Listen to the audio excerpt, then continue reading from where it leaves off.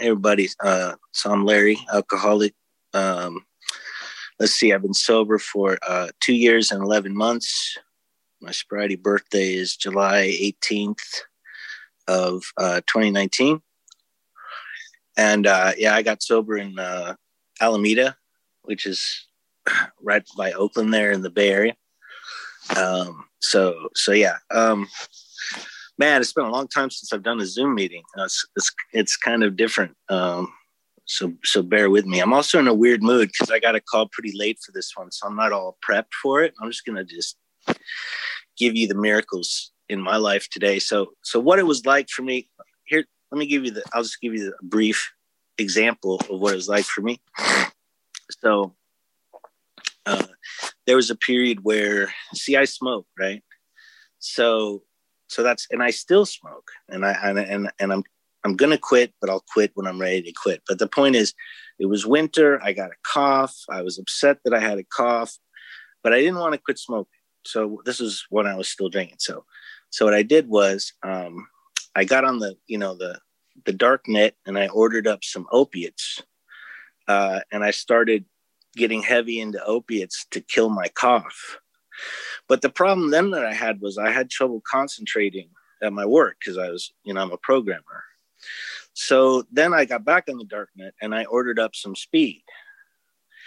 And so I was taking that and it was keeping me up. Now I could take my opiates and my speed, but the problem then was I was getting really skinny.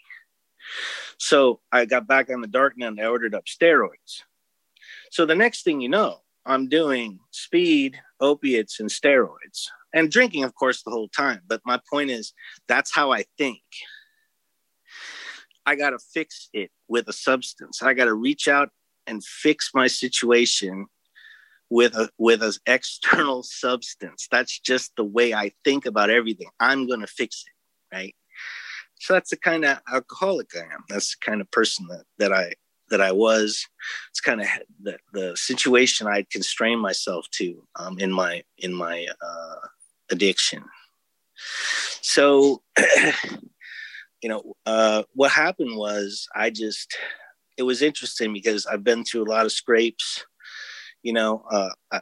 horrible accidents, brain damage, just awful, losing marriages over drinking, substance abuse, overwork, whatever it is. I've just done, it's been a horrible, but none of it really bothered me enough to ever give a shit to quit. What happened was I was sitting outside at 3 a.m. drinking my way through a bottle of scotch as usual.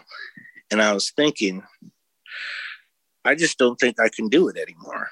I was so depressed and demoralized at the situation I was in, just despondent over my relationships, my view of myself, as a complete failure and unable to achieve things, just always resorting back to the bottle, not accomplishing anything useful, not being there for my family. I just felt like a complete failure. I just felt like I can't do it anymore. And I was seriously considering ending it, but not going and doing it. But it was the first time I had stopped and said, what the fuck am I here for? It bothered the shit out of me, guys. That may not sound like a big deal to you. To some people it might. But for me, it was I had to change the way I was operating, or else I didn't want to be here. It's that simple. I didn't want to be here anymore if it was going to be like that. So I came into the rooms and started doing the program like at anybody else. Today, my life is very different. The way it's different is, as an example, today, what I wanted to do was not go into my room and drink. Today, what I wanted to do was go out and throw a football with my kids. Today, what I wanted to do was not, get on the darknet and order up some meth. Today, what I wanted to do was go outside and mow the lawn and talk to the neighbor who was mowing the lawn. Ridiculous, everyday, boring fucking shit. And it's not that I want to do it for its sake. It's because I like talking to the neighbor, for example. I give a shit about other people who aren't inside my head. That's new for me.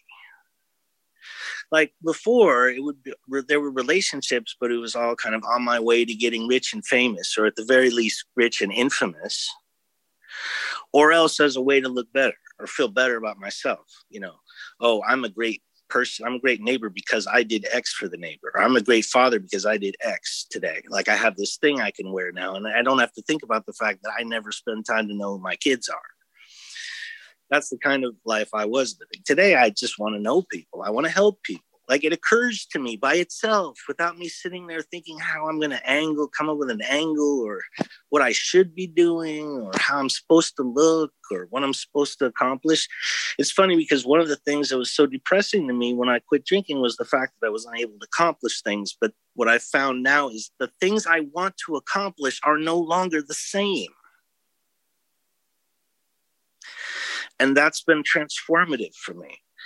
But if you'd explained that to me back then, I wouldn't have understood it. It would be like, yeah, whatever. Okay, whatever you say, just make it stop, right? So like everyone has a journey they're going to walk, and it's going to be based on where they're at. You know, your journey will never be mine, and mine will never be yours. But hopefully I can give you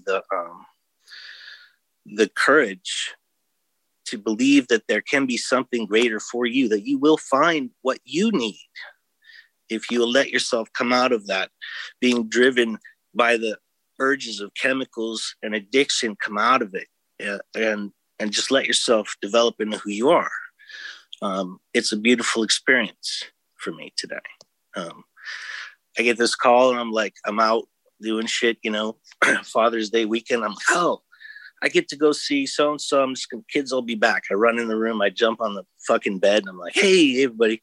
You know, because it's fun. It's not because I'm like, oh, I better show up or, you know, I'm going to look stupid or, you know, what will the people at the old meeting think or my kids better not find out what I'm doing or like they know, you know, everybody knows. Like I don't feel ashamed anymore about issues I've had in my life. Like as an example, like I've come to feel that shame is kind of like the same as pride in the sense that they're both predicated on the assumption that I am capable of perfection. So I just accept that I'm not, and that's okay. I don't have to be ashamed. Just like I don't have to be proud of something I've done. I can just be me. So I maybe this is all making no sense. Maybe it's making a lot of sense to some of you, I hope. Anyway, the miracles are here if you keep coming back. That's what I found.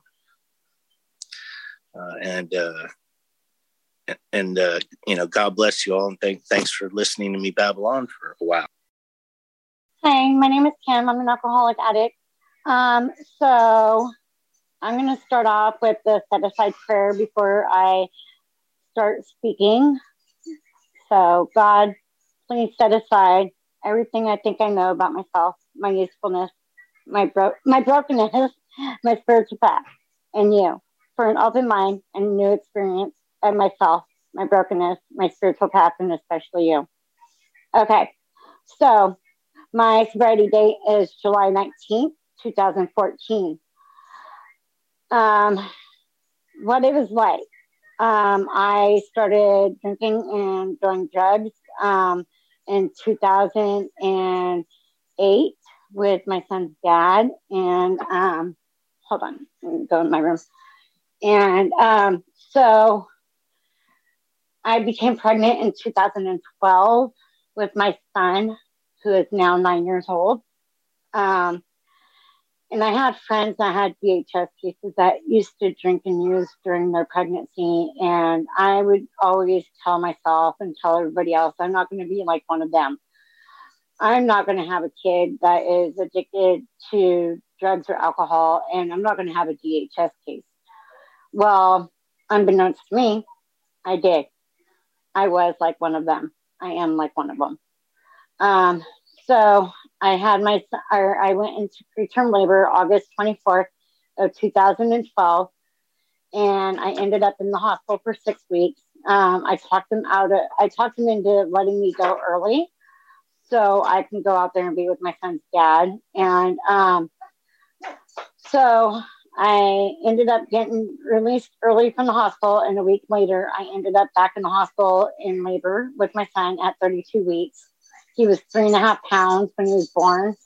He had a bad infection. They didn't know if he was going to make it overnight or not. Um, so it was a touch and go for 2 months that he was in the hospital. They that is when DHS showed up to my hospital room and told me I have two choices. I can either keep doing what I'm doing and my son's going to go to foster care and I probably will never see him again, or I can go into treatment and have my son home with me, or have my son with me when he gets released from the hospital. So I thought, oh, well, I'll go into treatment and I'll just, I'm doing it for him. So I'll go into treatment, I'll get him back and everything will be good. No, it doesn't work that way. I wasn't ready. So I ended up not going into treatment, and I ended up not going into treatment, and I ended up just flaking off and still drinking, still in an abusive relationship with my son's dad. And I ended up just, not giving a crap about anybody but myself. And Timothy, I'm not talking about you, Bob. Anyways, and sorry. That's my 9-year-old. So what happened was I finally got sick and tired of being sick and tired. And in 2014, I finally called my DHS worker and I said, I'm done. I'm ready. I want this. I want to do it for myself. And at that time, when I walked into treatment, I still was only doing it for him. He was placed up for adoption a week after I walked in, and I wanted to walk out, and I didn't. I stayed. Thank God I stayed because I graduated there. I got to work on myself. I got to learn a lot of things about myself. I got to figure out that, this recovery thing, you need to do it for yourself. Your kids won't keep you clean and sober. So I did it for myself, and DHS was really proud of me. I'm so glad he was placed up for adoption because it was so easy for me to get him back. I got weekly visits, and it was so amazing. So they helped me get an apartment after I graduated. I got an apartment. My mom came and finally lived with me again. I can't believe my mom would even trust me after what I did to her when I was in my addiction and alcoholism. I stole from her thousands of dollars when she was homeless in a shelter, and she forgave me on that. And it's amazing. I had my mom living with me. I had my son finally living with me, and I got him home. Got the plan turned back to reunification, return to parent. And I just did what I needed to do. I got a sponsor. I did what was suggested. I got a home group. I got a sponsor. I, worked the steps.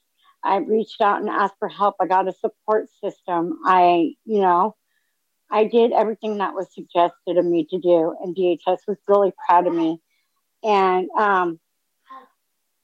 so fast forward a little bit, I ended up letting my son's dad and my son get a relationship together.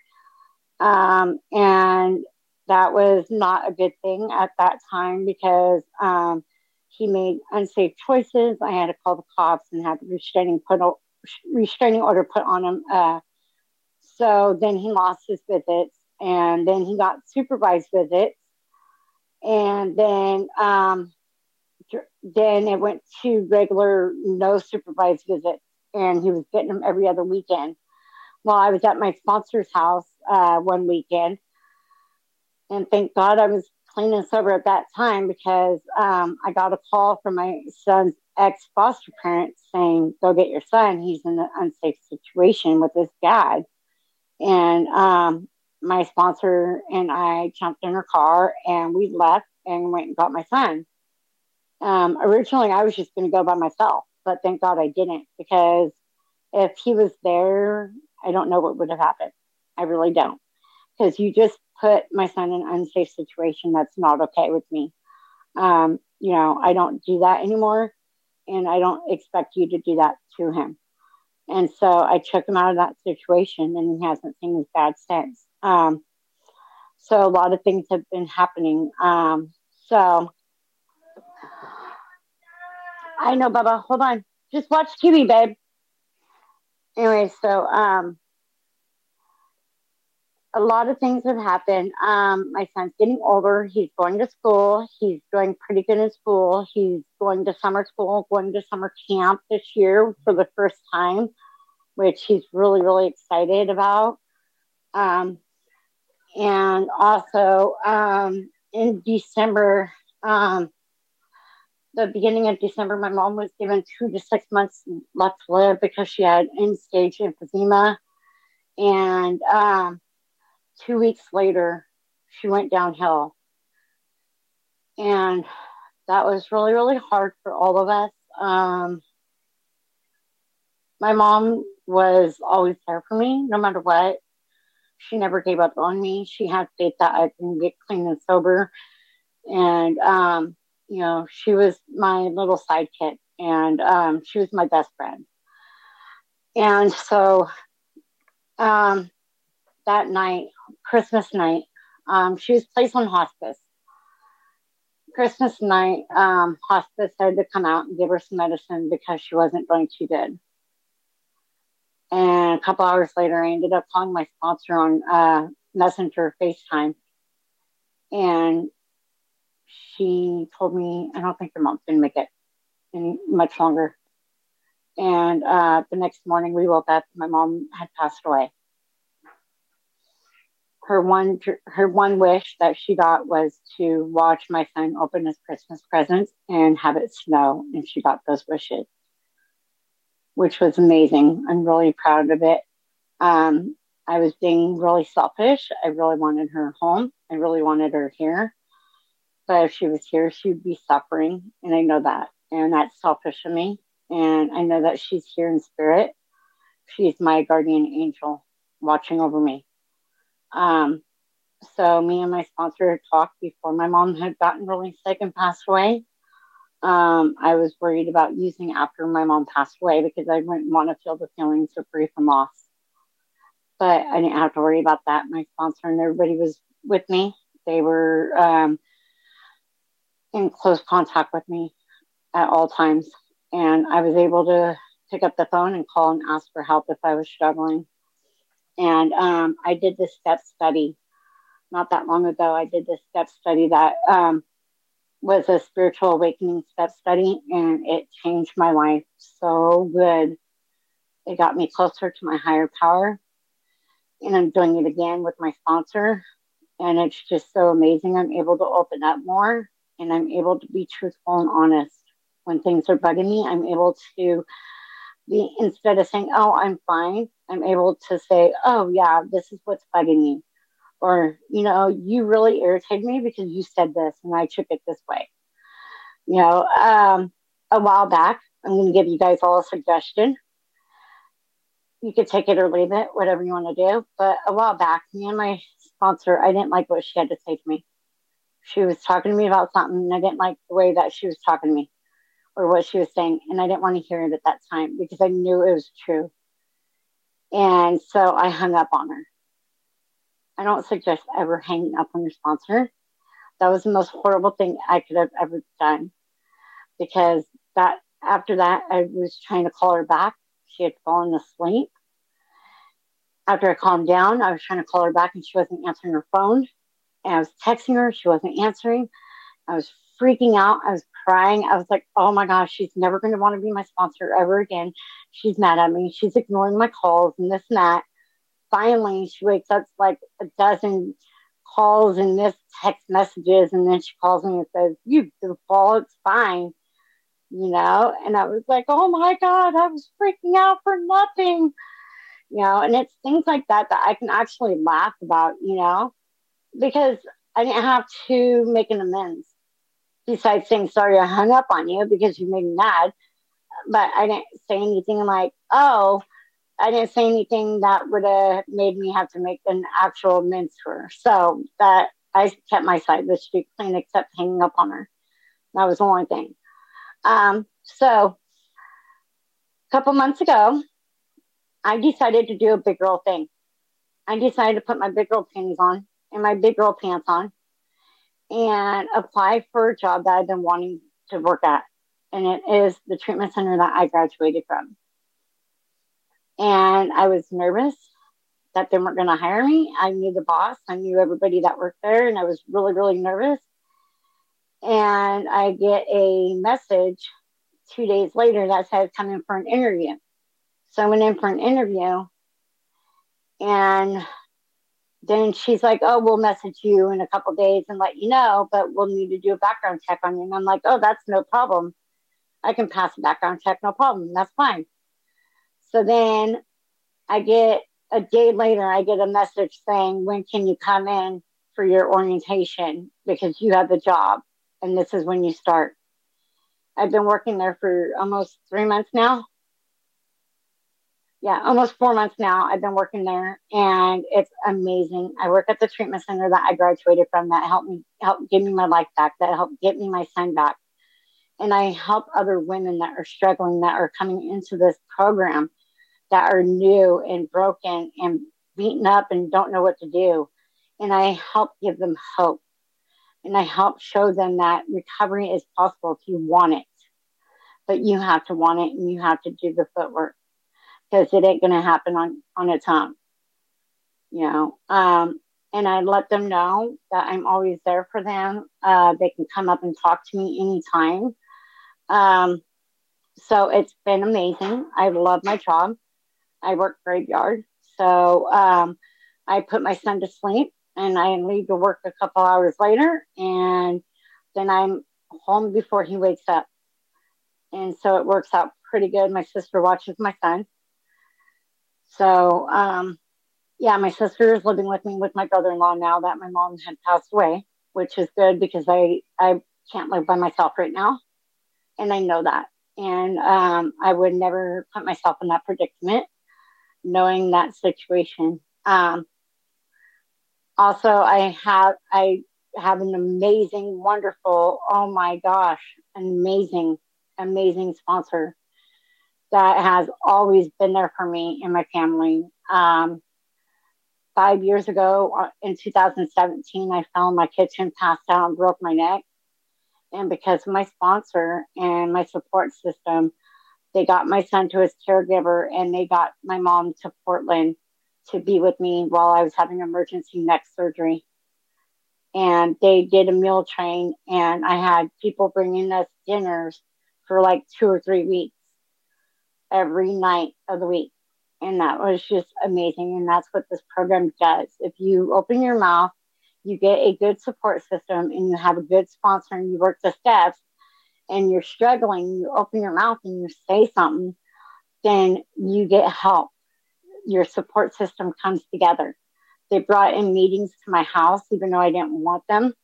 I wanted to go out to a meeting, and I'm pretty sure my surgeon was getting tired of me calling every day. Can I go on the bus to a meeting now? No. Can I go on the bus to a meeting now? I said no, not for 6 weeks. So they ended up bringing in a meeting, and it was amazing. And I'm so glad that they did that because I needed one so bad. And, you know, my support system catches me before I fall. And they're always there for me. And they always check in on me when I'm struggling. And I check in on them. I get to, in October, go to Hawaii for the first time for a Hawaii recovery convention that I'm going to. And it's because of this program that I'm able to do that. I have a babysitter set up. I have the airfare already paid for. I have everything done, and I'm able to go. And I have the job that is helping me pay for this trip, and that I'm going to ask for time off when my probation period is done and I have vacation pay. Then I'm going to be like, oh, by the way, just thought I'd let you know, I'm going to Hawaii for 9 days. So I hope you can find somebody to fill in for me. Sorry, but yeah. But I'll give them enough notice. You know, I'm not going to do like a week notice or something like that. You know, I'm not like that. But I'm able to be a parent to my son. I'm able to be a mother that he needs. He has behavioral issues. He has some medical issues. And I know that. I was seeing a therapist, and I decided to make the better choice And I stopped seeing that therapist and told her to put my son on her list and start seeing him instead of me, because he needs the help more than I do right now. And that's what she did. So waiting to find out when he can be seen by her. And I got a new therapist. It's, I did the footwork and look what happens. Miracles happen. A miracle happened. I got this job that I've always wanted, but I just never wanted to apply for it because I didn't want to get turned down. I was scared that I was like, oh my God, they're going to turn me down for some reason. It's just, you have to do what you want to do, and I do what I want to do as long as it's not using or drinking. I can do it. So, I'm always there for other women. I'm always, I had a really big heart, and my sponsor has been trying to work with me on this, on saying no to people, because I will be there for other people more before I'm there for myself. And, I have to be there for myself. And, I've lent money out before and I never gotten paid back. And so finally I learned how to say no, and I finally just, put my foot down and I'm like, no, I can't do it. I'm sorry. You can be mad at me all you want, but, I have a family to support. I can't do it, and then if I have a resentment against it, I call her and tell her. And me and my sponsor talk about it, pretty soon I'll be on my making up my resentment list for this spiritual awakening step study. And, my sponsor already knows she's on my resentment list, and that's okay. That's quite all right, because you know what? She's still my sponsor no matter what. And we have our differences, but you know what? Neither of us pick up and use or drink over it. We talk to each other and we tell each other about it and we talk about it, and that's the wonders of this program, and I think I'm done for now. Thank you for having me share tonight. And I hope you guys got something out of my share, and just keep coming back.